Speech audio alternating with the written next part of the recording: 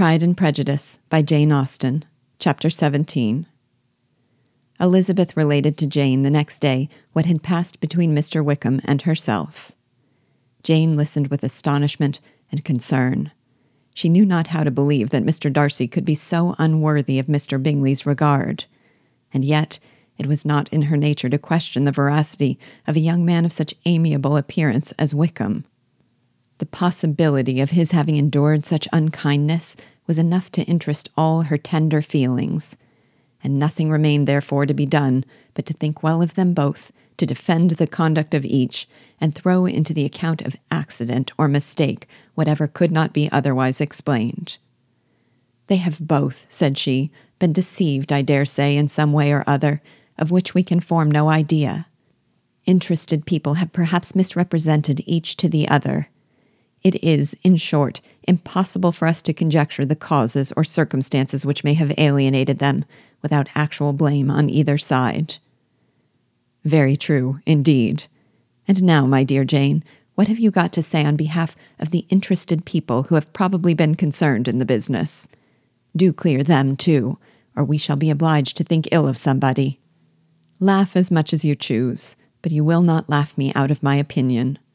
My dearest Lizzie, do but consider in what a disgraceful light it places Mr. Darcy, to be treating his father's favourite in such a manner, one whom his father had promised to provide for. It is impossible. No man of common humanity, no man who had any value for his character, could be capable of it. Can his most intimate friends be so excessively deceived in him? Oh, no. I can much more easily believe Mr. Bingley's being imposed on than that Mr. Wickham should invent such a history of himself as he gave me last night. Names, facts, everything mentioned without ceremony.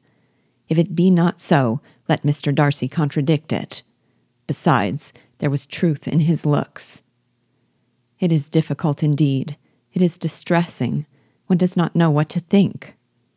I beg your pardon. One knows exactly what to think. But Jane could think with certainty on only one point, that Mr. Bingley, if he had been imposed on, would have much to suffer when the affair became public. The two young ladies were summoned from the shrubbery where this conversation passed by the arrival of the very persons of whom they had been speaking. Mr. Bingley and his sisters came to give their personal invitation for the long-expected ball at Netherfield, which was fixed for the following Tuesday.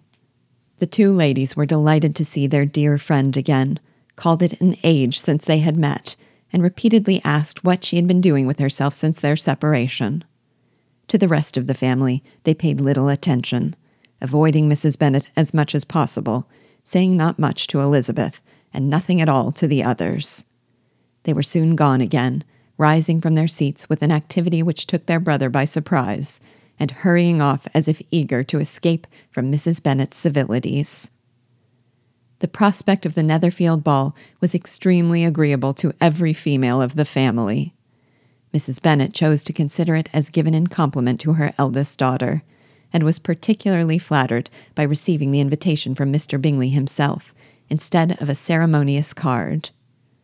Jane pictured to herself a happy evening in the society of her two friends and the attentions of their brother, and Elizabeth thought with pleasure of dancing a great deal with Mr. Wickham, and of seeing a confirmation of everything in Mr. Darcy's look and behaviour. The happiness anticipated by Catherine and Lydia depended less on any single event or any particular person, for though they each, like Elizabeth, meant to dance half the evening with Mr. Wickham, he was by no means the only partner who could satisfy them, and a ball was, at any rate, a ball. And even Mary could assure her family that she had no disinclination for it. "While I can have my mornings to myself," said she, "it is enough. I think it is no sacrifice to join occasionally in evening engagements. Society has claims on us all, and I profess myself one of those who consider intervals of recreation and amusement as desirable for everybody." Elizabeth's spirits were so high on this occasion that though she did not often speak unnecessarily to Mr. Collins, she could not help asking him whether he intended to accept Mr. Bingley's invitation, and if he did, whether he would think it proper to join in the evening's amusement. and she was rather surprised to find that he entertained no scruple whatever on that head, and was very far from dreading a rebuke either from the Archbishop or Lady Catherine de Bourgh by venturing to dance. "I am by no means of the opinion, I assure you," said he, "that a ball of this kind, given by a young man of character to respectable people, can have any evil tendency. And I am so far from objecting to dancing myself that I shall hope to be honored with the hands of all my fair cousins in the course of the evening. And I take this opportunity of soliciting yours, Miss Elizabeth, for the first 2 dances especially, a preference which I trust my cousin Jane will attribute to the right cause, and not to any disrespect for her." Elizabeth felt herself completely taken in. She had fully proposed being engaged by Mr. Wickham for those very dances, and to have Mr. Collins instead, her liveliness had never been worse timed. There was no help for it, however. Mr. Wickham's happiness and her own were perforce delayed a little longer, and Mr. Collins' proposal accepted with as good a grace as she could. She was not the better pleased with his gallantry from the idea it suggested of something more. It now first struck her that she was selected from among her sisters as worthy of being mistress of Hunsford Parsonage, and of assisting to form a quadrille table at Rosings in the absence of more eligible visitors.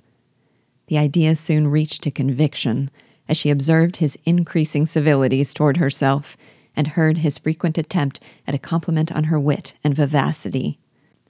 And though more astonished than gratified herself by this effect of her charms, it was not long before her mother gave her to understand that the probability of their marriage was extremely agreeable to her.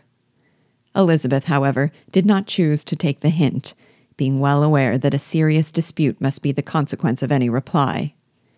Mr. Collins might never make the offer, and till he did, it was useless to quarrel about him.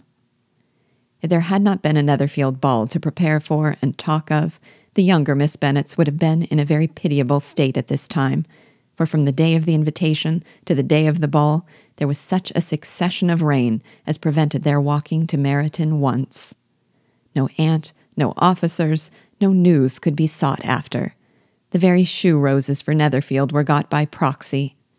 Even Elizabeth might have found some trial of her patience in weather which totally suspended the improvement of her acquaintance with Mr. Wickham, and nothing less than a dance on Tuesday could have made such a Friday, Saturday, Sunday, and Monday endurable to Kitty and Lydia.